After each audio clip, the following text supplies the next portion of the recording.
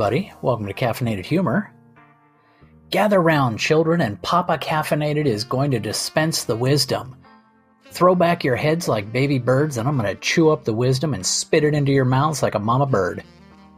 That's a gross analogy, but today's subject is a lot about justice and karma, which is technically two subjects, but karma could be justice. If justice was a little more, I don't know, if karma was more driven, it could be justice. Everybody always says, oh, karma's a bitch. What goes around comes around. Well, I got news for you. If what goes around came around even 1 out of 10 times, I think we wouldn't need laws. Maybe 1 out of 5 times. But either way, you wouldn't try to get away with shit because you'd be afraid of getting caught by karma. But I mean, how many people do you know that are just truly evil? And I know a few people that are just dyed-in-the-wool, straight-up evil.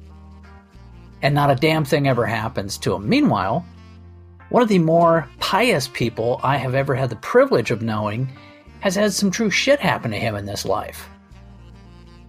And by the same token, I have seen a few evil people just given this shit can of luck. And the best of us, you know, some really good people, I won't say us because I don't want to include myself in that group, but I've seen some really good people have great stuff happen to them.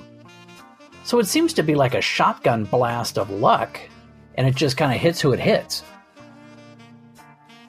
Whereas justice, man, justice is justice. You either get it or you don't.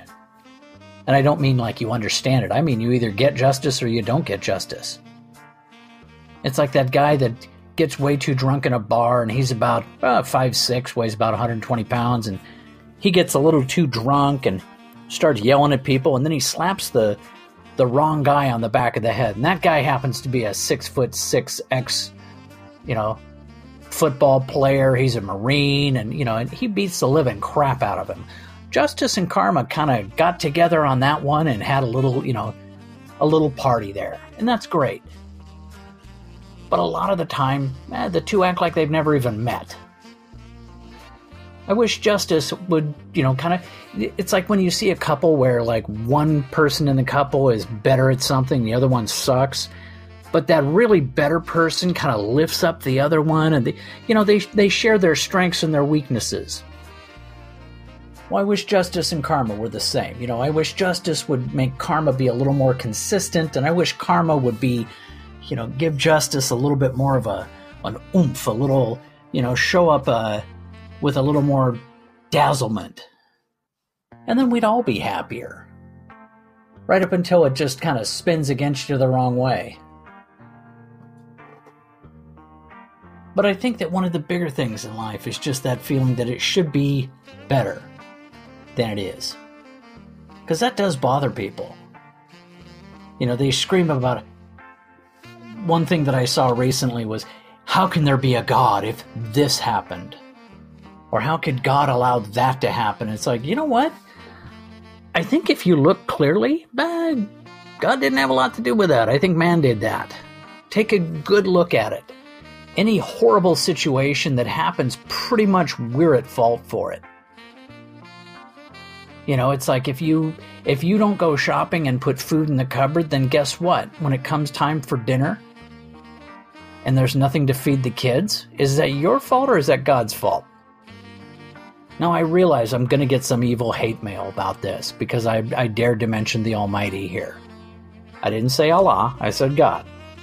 But you have a lot of folks that are wanting to hold anybody else accountable for the woes of life other than themselves. Even when shit goes against them, they'll try and justify it. In fact, they'll try and blame karma on occasion. Although not as often, because blaming karma would indicate that they had done something wrong. And the one thing I think we can all agree nobody likes to admit is that they did something wrong. So, I think in the end, when we look at everything that justice gets done and karma kind of gets done on occasion, we come to the conclusion that, well, I wish there was a little more organization to it. But that's what leads us to today's episode. The Vegas Way, on today's Caffeinated Humor.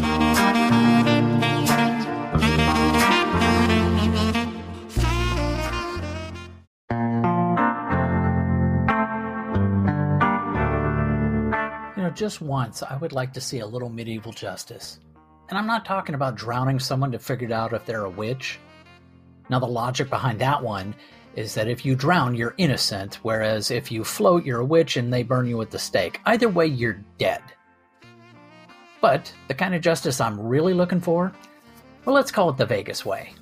A little bit of backstory here. I got a friend that lives in Vegas, the gambling capital of the world. And guess what? He's a gambler.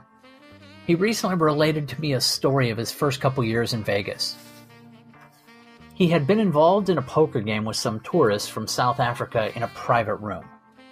They played for several hours. He ended up winning.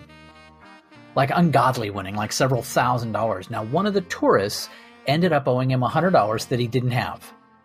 No big deal. They agreed the guy would send it to him when he got home to South Africa, and they seemed like straight up enough guys that he didn't mind the owing. Now, a few weeks later, a package arrives from South Africa. It is the owed $100, all in South African pennies. So the guy laughed, he tossed a few in his pocket to show some friends and laugh about, and put the box in his car.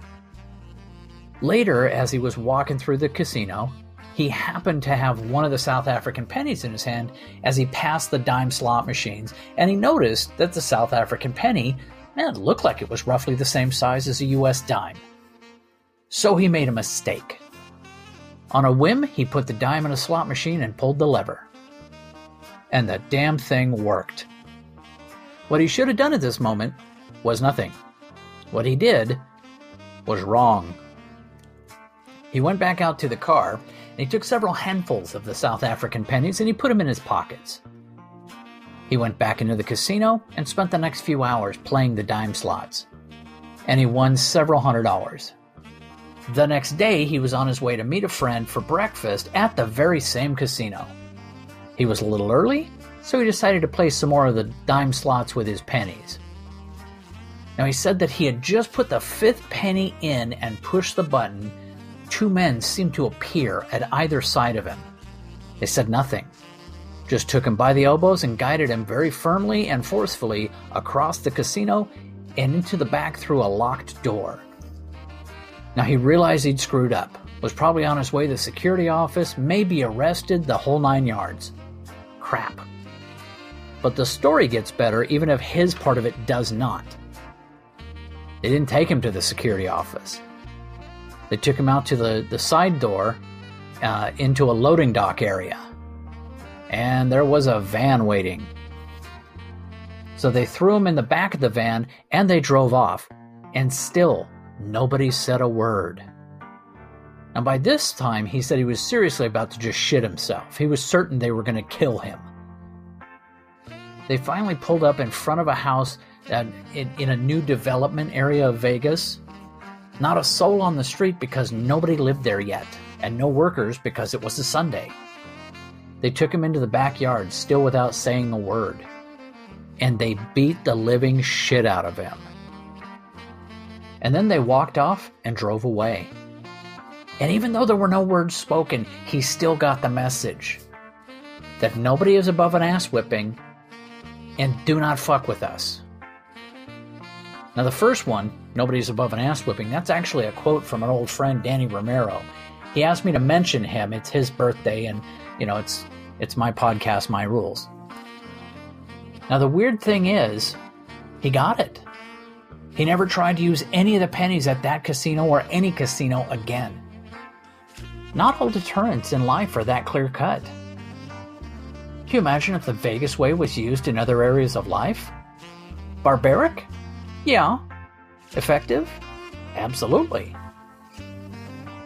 In the 80s or 90s, there was a kid who was living with his mom in Thailand. Mom worked at the embassy, and the kid was just this kind of spoiled kid.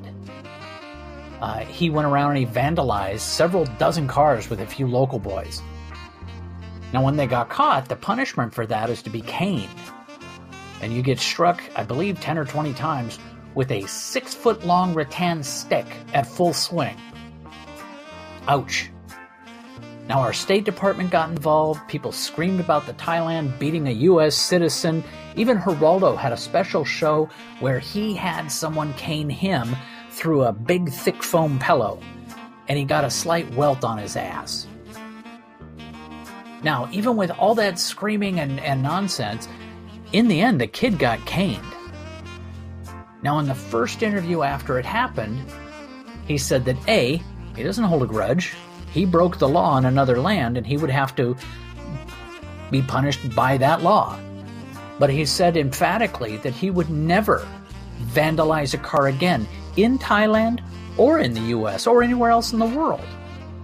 And that is the whole point. Thus ended the lesson.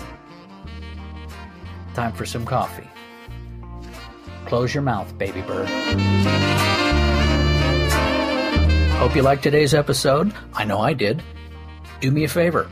If you liked it, even if you didn't, listen to more episodes. Put it on the background. Let it play like white noise. Just something to help you sleep at night. Anything. I need you to listen. Share it if you can. Support it if you can. Thank you. Have a great day.